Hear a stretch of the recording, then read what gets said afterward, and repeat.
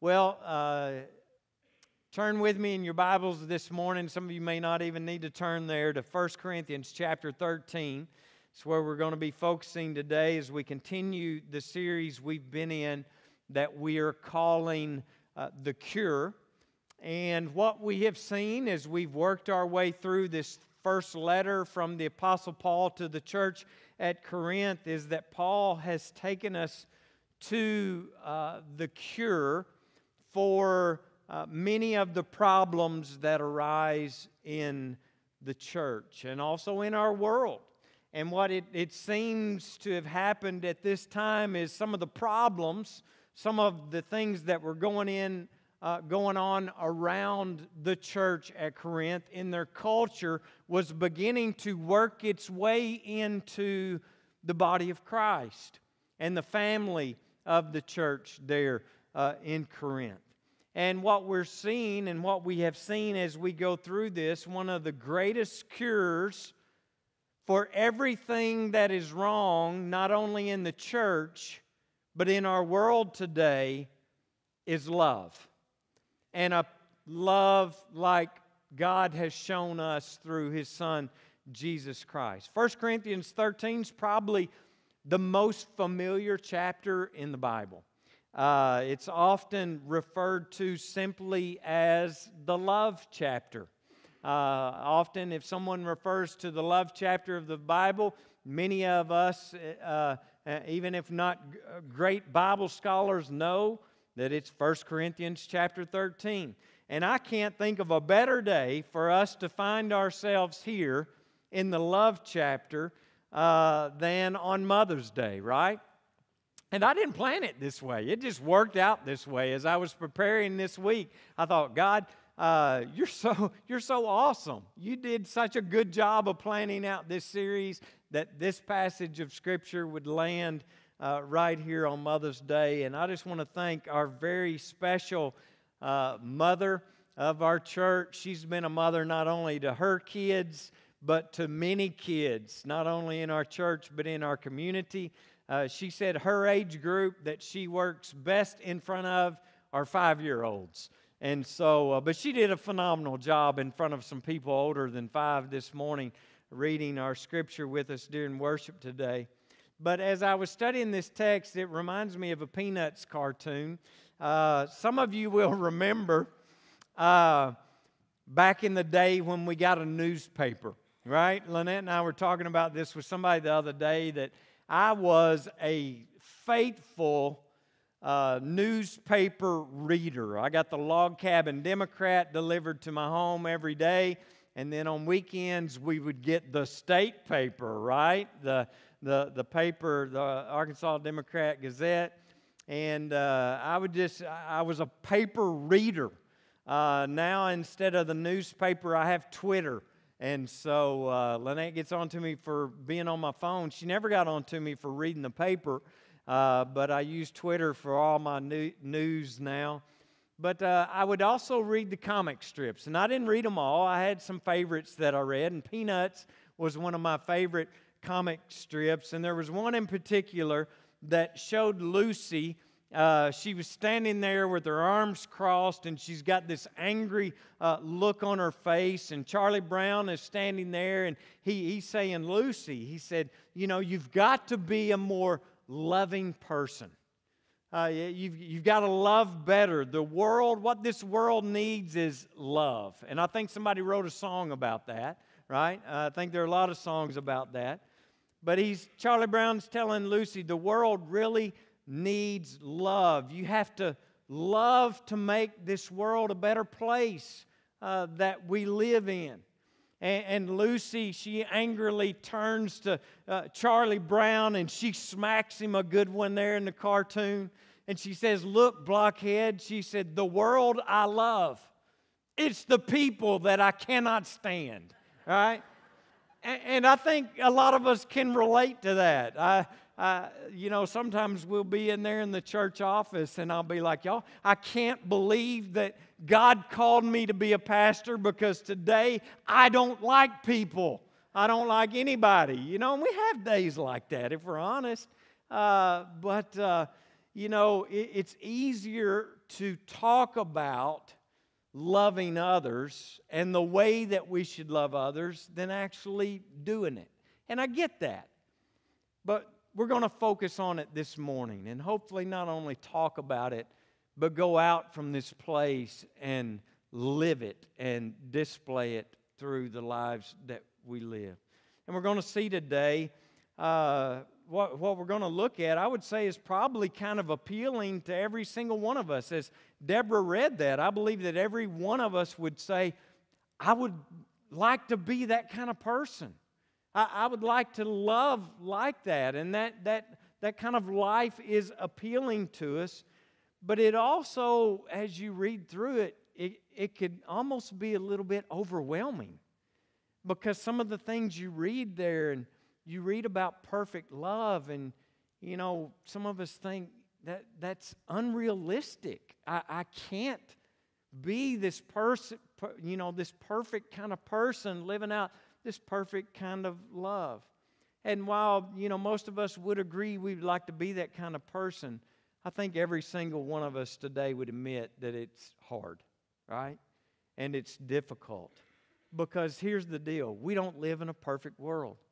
Some of us have neighbors that we don't get along with. And I said us, some of y'all have neighbors that you don't get along with. I get along with all my neighbors, my old neighbors and my new neighbors, and I don't have any problems with my neighbors. Sometimes our kids can just wear on us, right? And it's hard to even show our own children perfect love because we're not perfect and they're not perfect. And they know the right buttons to push, right? And they can get on that last nerve. How many of you have said, you're on my last nerve, you know? Just go away. Back when I was a kid, it was go outside and don't come back in until the street lights come on, right? Now it's go play a video game until I call you for supper, right? And so life sometimes is difficult. We live in a world today that wants to disagree about everything. We live in a world today that wants to draw lines of separation and build walls. And that's not a political statement, but it's true. We like to build walls around what we like and what we're comfortable with, and we want it to stay that way. And it's our culture. It's the world that we live in today. And so this type of Christian love is really countercultural in the world that we live in today. And it also can be controversial, not only in the community, but also in the church, when we start talking about the kind of perfect love that we're called to as followers of Jesus Christ. And although this passage is used a lot, where do you think this passage is the most used passage at? What kind of event? Wedding, right? It's used a lot in weddings. And even though, you know, we use it in that context, it says a lot to us about how we're to live not only in the context of marriage, but every single day of our life, in every situation, in every place that we go. And again, I say this often, we need to study Scripture and look at Scripture within the context of what it's talking about, right? A lot of times we'll take something, we'll just pull it out, and, you know, it doesn't really line up with the context. When Paul wrote this part of the letter, he wasn't talking about romantic kind of love. He wasn't talking about weddings. He didn't put this together so that it would be something that would be shared at all the wedding ceremonies from that time until now. He brings up this topic of love within the context of division. He brings up this theme of love in the context of arguments that were going on in the church there in Corinth about spiritual gifts of all things that we looked at a couple weeks ago. And talking about a couple weeks ago, I just got to say, last week was a welcomed break from this series. Was it not? For those of you that were here, the Harbor Home, those ladies that came and ministered to us. Y'all, when I saw those little kids with those mothers whose families had been restored and reunited because of what God was doing through the faithfulness and obedience of Larry and Dana and the leadership there at the harbor, I was just overwhelmed with emotion seeing what God had done and how He was being glorified. And y'all, not only that, but we talk a lot about we're blessed to be a blessing. Can I just tell you last week, not only were we blessed by their ministry and the testimonies of those women's lives being restored, you were a huge blessing to them. They called me after the service and said, your people embraced us and loved us like we were a part of y'all's church.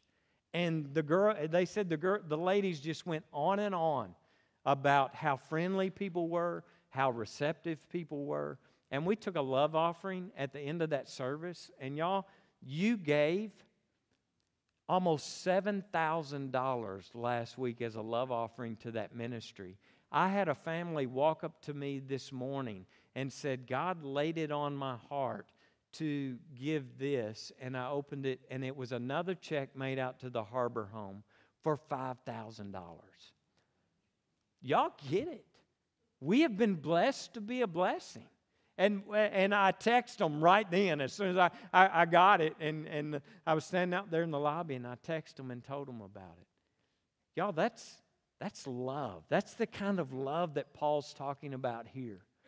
But we're also going to talk about giving and giving in love more here in just a few minutes. But we've seen that this church in Corinth was plagued by all kinds of disputes and all kinds of divisions, and just a lot was going on there. And so Paul's reminding them that love is the key ingredient. Could we not agree that the church of all places ought to be where the most love is found, right? I mean, we ought to be loving people. We ought to be accepting and loving and encouraging. And love ought to just be boiling up out of this place. And it does. And I love that about this church. And so, but Paul is reminding them, you know what? Love is the key ingredient in the church. And not only in the church, but in your individual lives. This is so important. And this is so huge. It's the cure for a lot of problems today. And so it would be a mistake to take this chapter out of its context and make it some romantic, wedding reading. It would also be a mistake to think that Paul's words here that were inspired by God, by the way, were simply just addressed to the church at Corinth. God included it in His holy word. And so it's a word for you and I today as well. So let's dig in. We're going to take a deeper look at this beautiful passage of Scripture that I know we've already read it, but I'm going to go through it again in its entirety real quickly this morning. Starting at verse 1, Paul says, "If I speak in the tongues of men or of angels, but do not have love, I am only a resounding gong or a clanging cymbal." Now, this chapter is actually a continuance of the chapter before that we covered a couple of weeks ago. And first of all, Paul is pointing out here that love is a necessity, right? Without love, your life has no meaning. Without love, your life feels empty and void without love. It is the key ingredient for all of our lives, living healthy, not only healthy spiritual lives, but healthy emotional and even physical lives as well. And he's referencing here the spiritual gift of tongues that he brought up in the previous chapter. But also, if you just take this and read it for what it says there, if I speak in the tongues of men or of angels but do not have love, I'm only a resounding gong or a clanging cymbal. What that says to me is not only is he speaking about tongues that were covered in the previous chapter, but basically what that says to me this morning is it doesn't matter what you say. You can say, I'm a loving follower of Jesus Christ, but if your actions don't express it and show it, then your words are no more than just noise. You're just making noise with all your words, but your actions are not in line with what's going on there. And I don't know how many of you have had a kid or one of your children play in the band and played the cymbals or played drums. Both of our boys know how to play the drums. It was the most painful thing that I have endured as a parent is my kids trying to learn to play drums in our house. This was back before they had electric drum sets that you could plug a headphone into and only them could hear it, right? This was real drums. And the only thing that was more torturous than that drum set being in my house was when Hunter bought a fiddle and decided he was going to try to learn to play the fiddle. Folks, we didn't need a cat because we had one in Hunter's bedroom. You know, and it was just, and that's what Paul is saying here, is nothing but noise. And it's annoying noise at that. If you're saying with your mouth that I have the love of Christ in my heart, I've accepted the love of Jesus into my life, but yet you're not living it. And that's what Paul's talking about. Verse 2, he says, if I have the gift of prophecy and can fathom all the mysteries and all the knowledge, and if I have a faith that can move mountains, but do not have love, he says, I'm nothing. And again, he's mentioning the gift of the Spirit that was covered in the previous chapter, and we learned that as Christians that we all have at least one spiritual gift that's given to us. It's part of the package. When we receive the gift of salvation, we also receive the gift of the Holy Spirit, and with the gift of the Holy Spirit, we receive some gift that God wants to use for His good and His glory to build His kingdom. Right? And so what Paul is saying here is this. If you have these gifts, if you have these talents, if you've been given this gift and you're not using it out of love to build the kingdom of God, it has no meaning. It has no point. What is the point of life if you're not using that love to build the kingdom of God? Because that was the purpose and that was the point. And having the gift of knowledge and having the gift of faith, those are awesome things. Imagine what it would be like if you actually knew everything. Some of you think you know everything, right? But those of us around you know you don't, right? But what if you actually did know everything? Wouldn't that be awesome? Or what if your faith was so strong and so powerful that you have such great faith that you could literally move a mountain? I mean, wouldn't that be amazing if we had that kind of faith? But God says through Paul, those gifts, even that, would mean absolutely nothing if you weren't using them in love and out of love. Right? He goes on in verse 3, if I give all I possess to the poor and give over my body to hardship that I may boast, but do not have love, I gain nothing. So here Paul is moving on from talking about spiritual gifts to now he's actually talking about actions.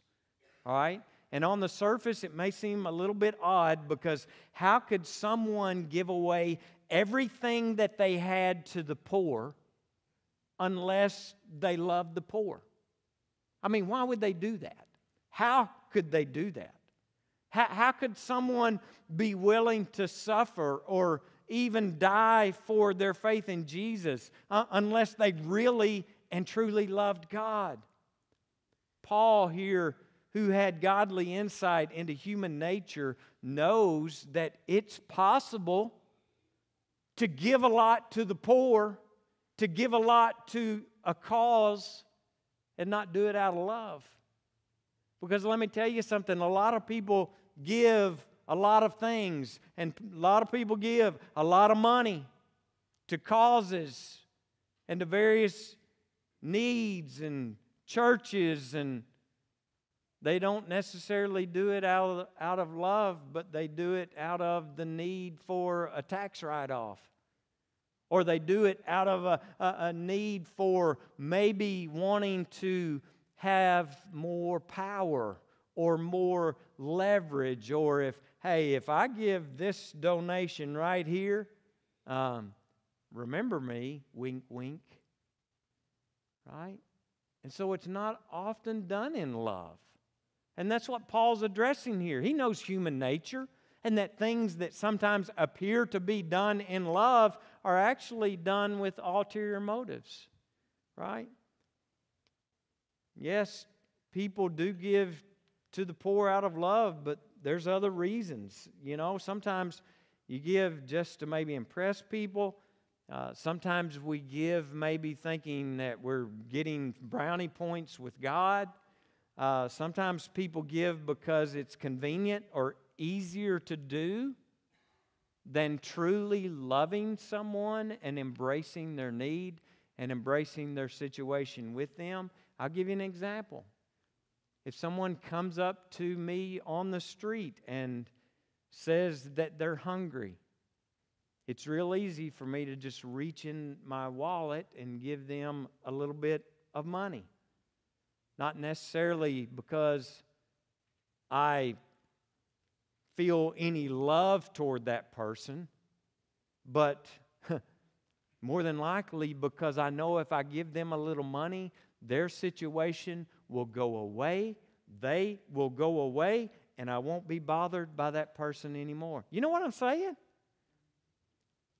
And I'm saying if I struggle with that and I feel that way and I'm your pastor, then y'all got to be worse than me, right? Huh? I mean, let's be honest. No, y'all know I have the same struggles y'all have. That's what I'm saying. Sometimes we do things that appear to be out of love when it's really not out of love at all. And Paul says that giving, even giving generously, if that doesn't flow out of love to that person or that cause or that need, then don't miss this. It has very little value. Very little value. So love is important. It's essential. But what exactly is it? What is this love that Paul speaks to that we read about in weddings? Well, it's not really the romantic love that we've made it at all. Paul gives us a description here of what it is and a definition, if you will. Look at verse 4. It says, love is patient. Love is kind. Doesn't envy. It doesn't boast. It's not proud. The love that Paul describes here is relevant in any context, that's for sure. But again, he was speaking to the divisions that were going on in the church.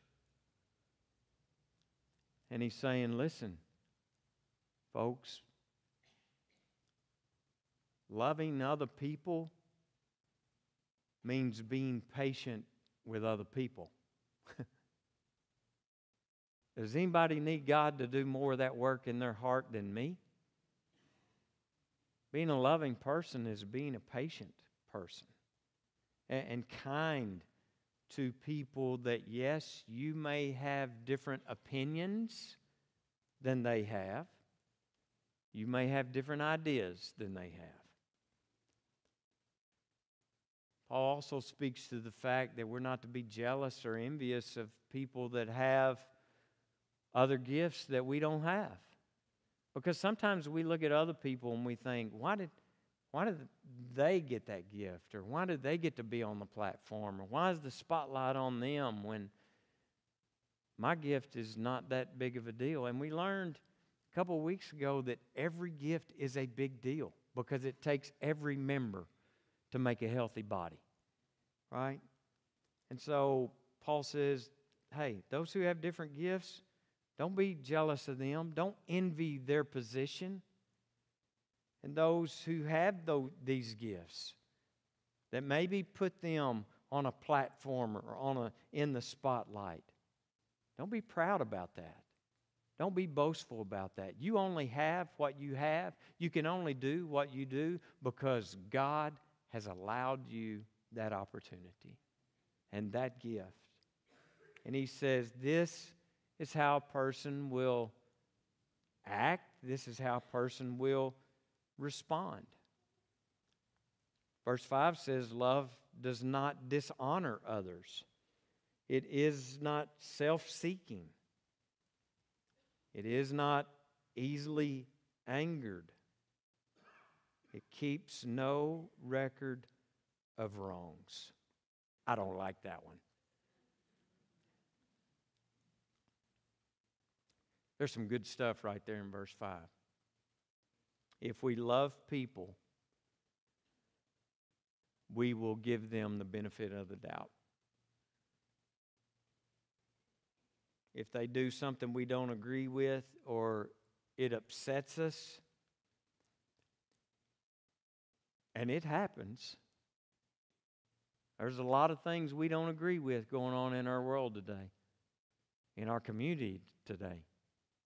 Maybe even some things here in our church today that you don't agree with or you don't like. Love means that we don't get angry about it. We need to maybe put ourselves in the shoes of that person that wronged us or hurt our feelings. Because when we put ourselves in their shoes, it might help us maybe to understand their response or why they let us down. Or maybe we haven't had an over-expectation of someone. And there was no way that they could do everything that we thought that they ought to be doing. Yes, there are always going to be people who do or say things that hurt us real bad. But Paul says, if we love these folks, we don't keep track of that. And that's hard. That's real hard.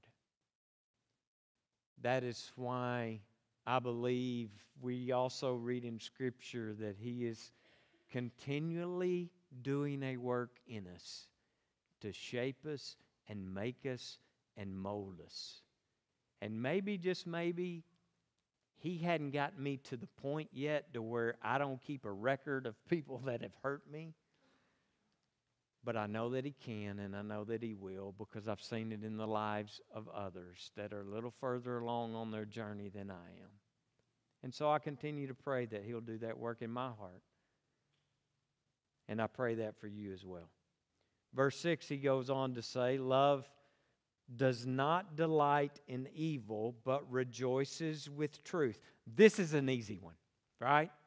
I mean, we get a hard pass on this one. This one we can all, finally, there's something here I can align with and I can say amen to. As horrible as it sounds, though, we don't get this right. At least I don't. Because I don't know about you, but sometimes I get this sick pleasure when something bad happens to somebody else. Y'all know what I'm saying? Like that person that blows your doors off. I mean, they've been right on your tail, right on your tail, right on your tail.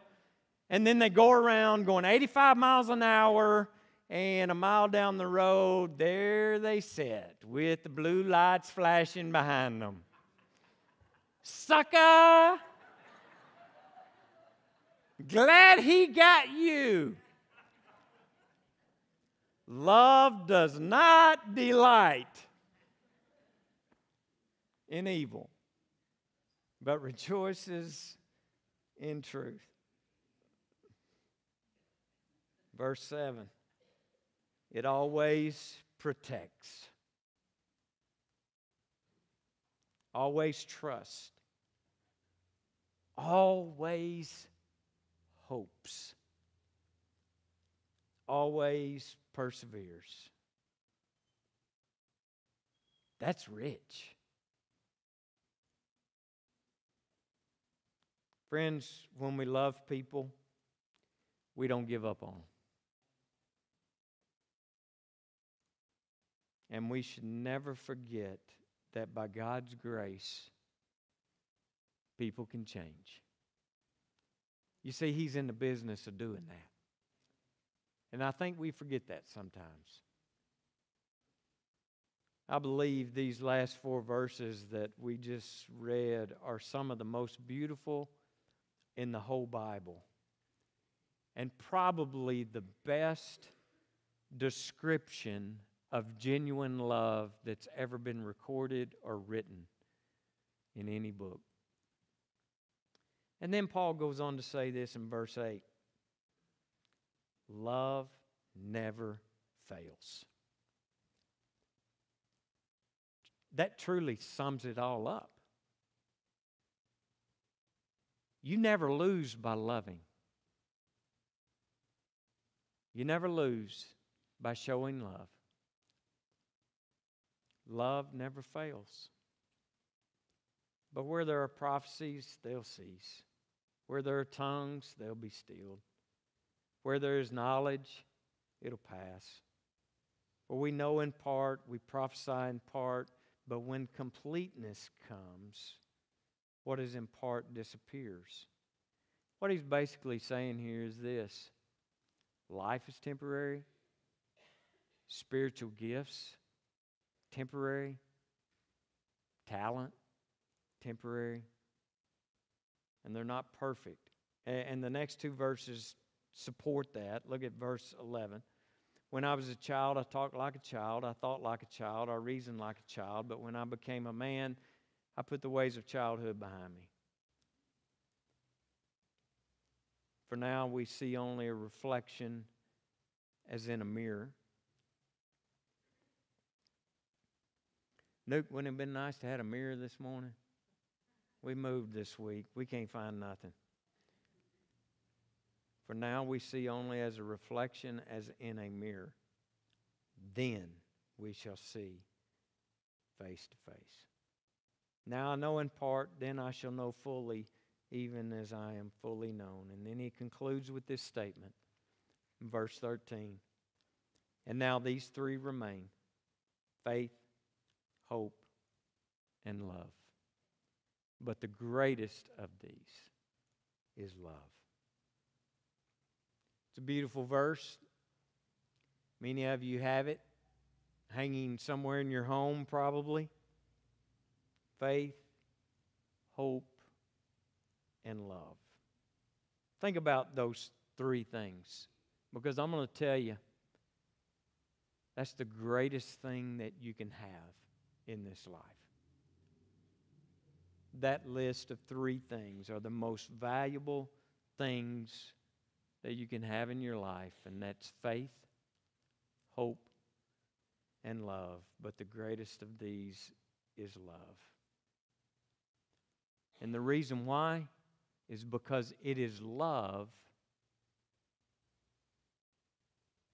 that is the one thing in our lives that most represents our Father. Our love, the way we love, is the one thing that most represents our Heavenly Dad. 1 John 4:8 says God is love. 1 John 4:19 says we love Him because He first loved us. 1 John 4:11 says because of His love, we are even able to love one another. It's only because of His love that we have love and that we can love other people. Greater than any amount of money that you have ever had, may have, or will ever have. It's greater than any spiritual gift or talent. Greater than even faith and hope. And as Christians, that should be one of our greatest desires, to demonstrate this kind of love that has been demonstrated for us. Paul's saying, rather than worrying about what you have or don't have, rather than worrying about what spiritual gifts I have, rather than being concerned about what position I have, rather than focusing on gaining money, rather than focusing on pleasures. Above all that, I need to make sure that I am a person who loves. I need to make sure that I'm treating others with the same type of love that God has shown me and extended to me through His Son Jesus. That is what the 13th chapter of Corinthians is all about. So what does that look like when we walk out the door this morning? What does that look like when we go home or go to work or go to school? What can we take away from this today? Two things before we close. First thing is this: we need to love those who are close to us. And you know, we look at that and go, well, that's a no-brainer. But is it? Who do we take out our frustrations on when we're having a bad day, or we're tired, or we're hungry, or we're hot, or we're cold? Who gets the brunt of that? Those that we're closest to. We need to love our spouse. We need to love our children. We need to love our parents. We need to love our aging parents in the way described in verses 4 through 7. Now, Paul wasn't focusing on family relationships when he wrote these verses, but if we are not demonstrating love to even those who are closest to us, how can we expect to live a life of love that we've been called to live to others around us if we're not even doing it to the people that we're closest to?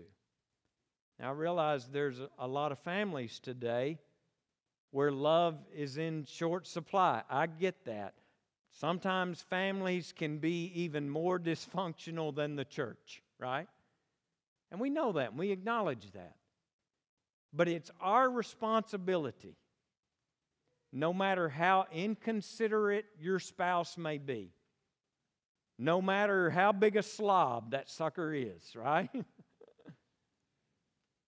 No matter how disrespectful your children may be,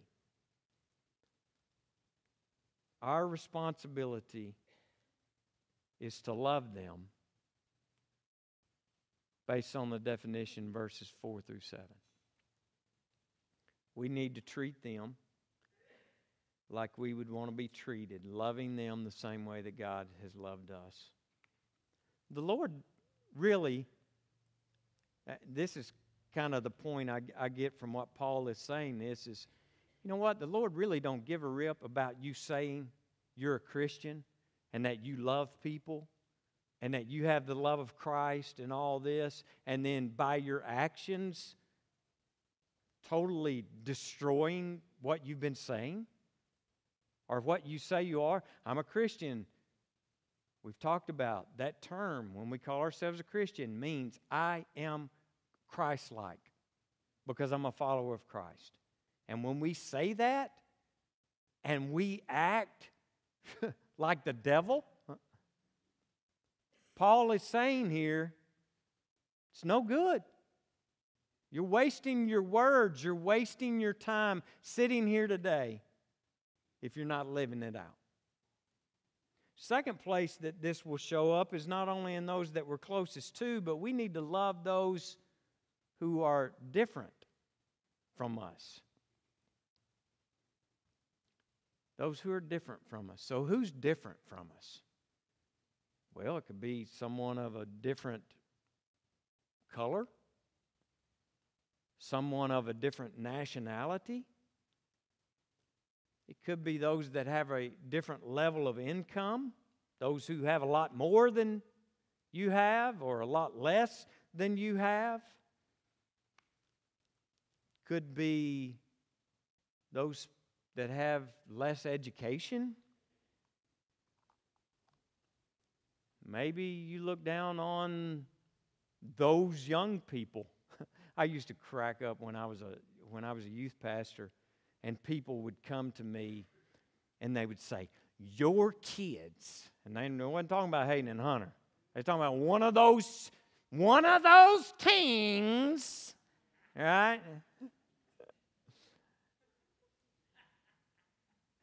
Well, now it's, them blue hairs didn't take the trash out. Can they not at least drag the bag to the, you know? I'm kidding. No one has ever said that about the blue hairs.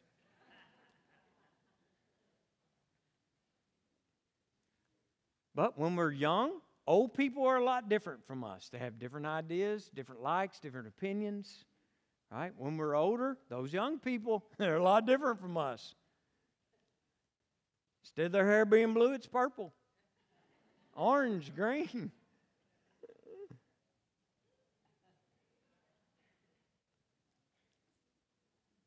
You know, sometimes I hear Christians say things like,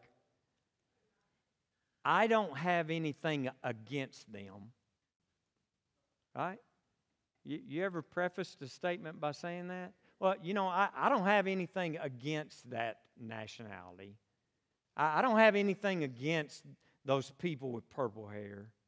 I don't have anything, you know, I don't look down on people because they're not educated. I don't look down on them because they're not educated like me, right? Do you hear what we're saying sometimes when we say that? Well, I don't look down on them. It's good not to have a negative attitude toward anyone. But that's not enough. God says not only are we not to have a problem with them, He's saying we need to love them. It's not a bad idea not to have a bad attitude toward them and not hold that against them, but God says love them. Love them. And since we're in church, it's pretty easy for us to pretend like we do love them all. But do we really love those that are different from us? Chapter 13 is not just talking about how to treat your spouse, your children, or those close to you. It's how we need to treat everyone. Who all is included in that? Everyone.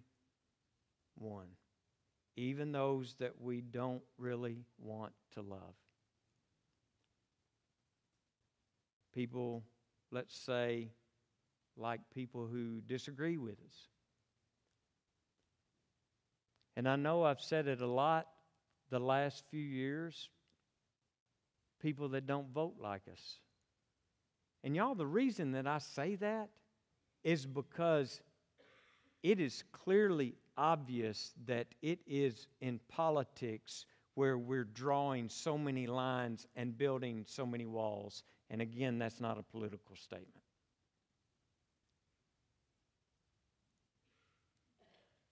Everyone.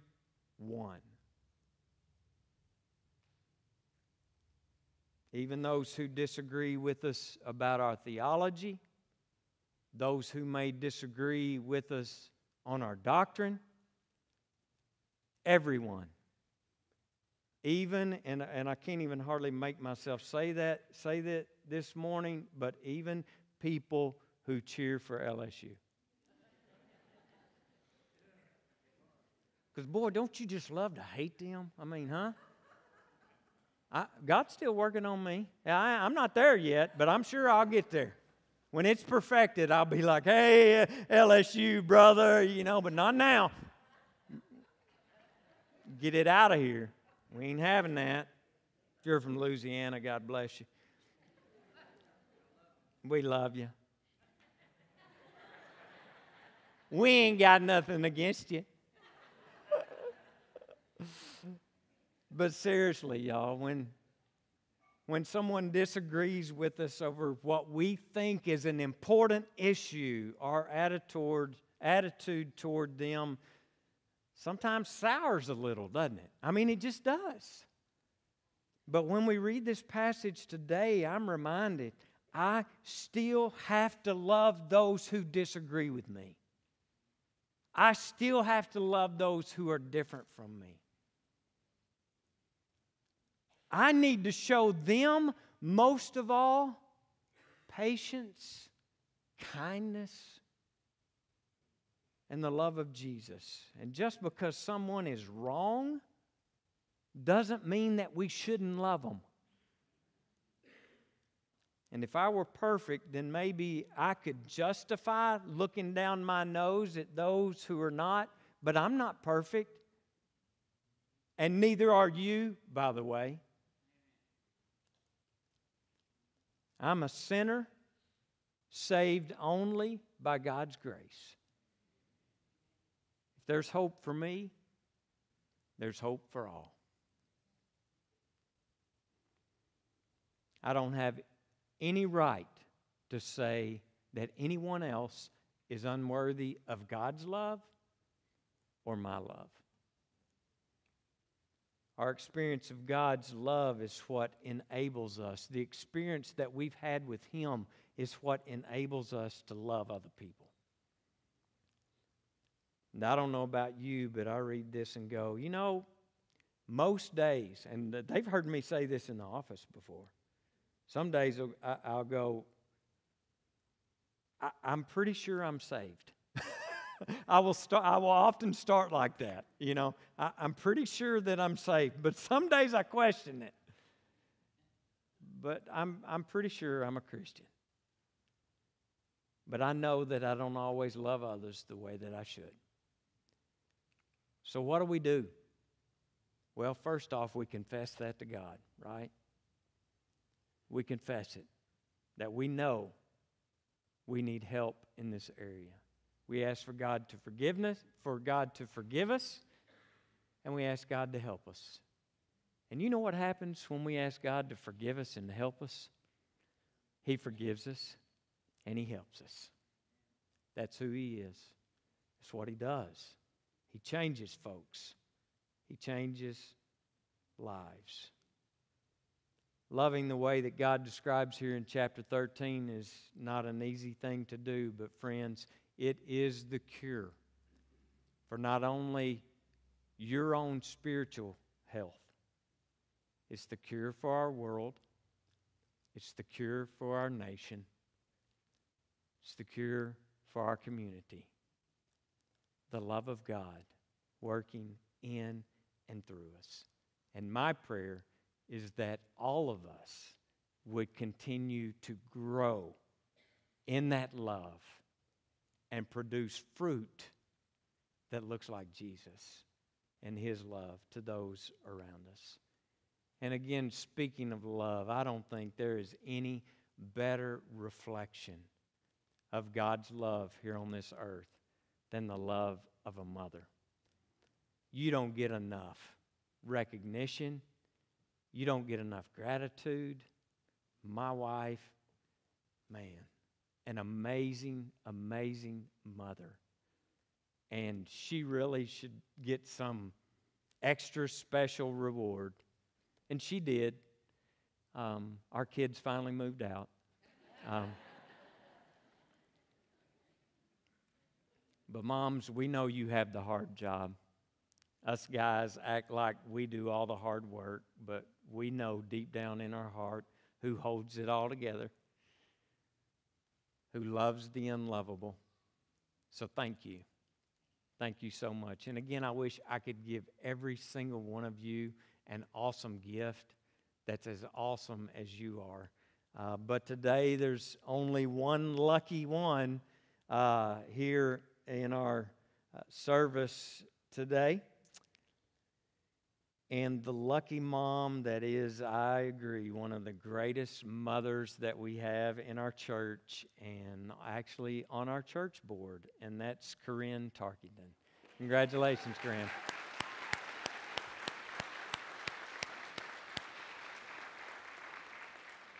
Let me just pray with you before we go. God, we thank you this morning for this reminder about love. And all of us have experienced love.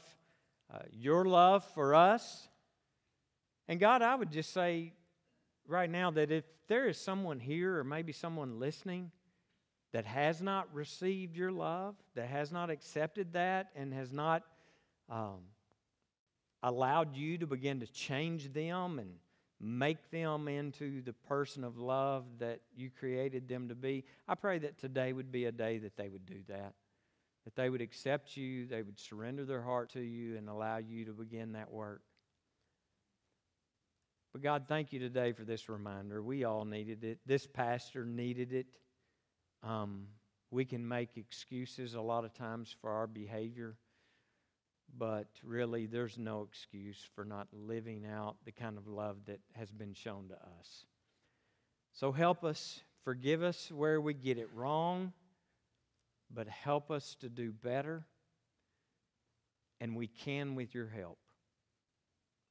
Thank you for these moms that are here today.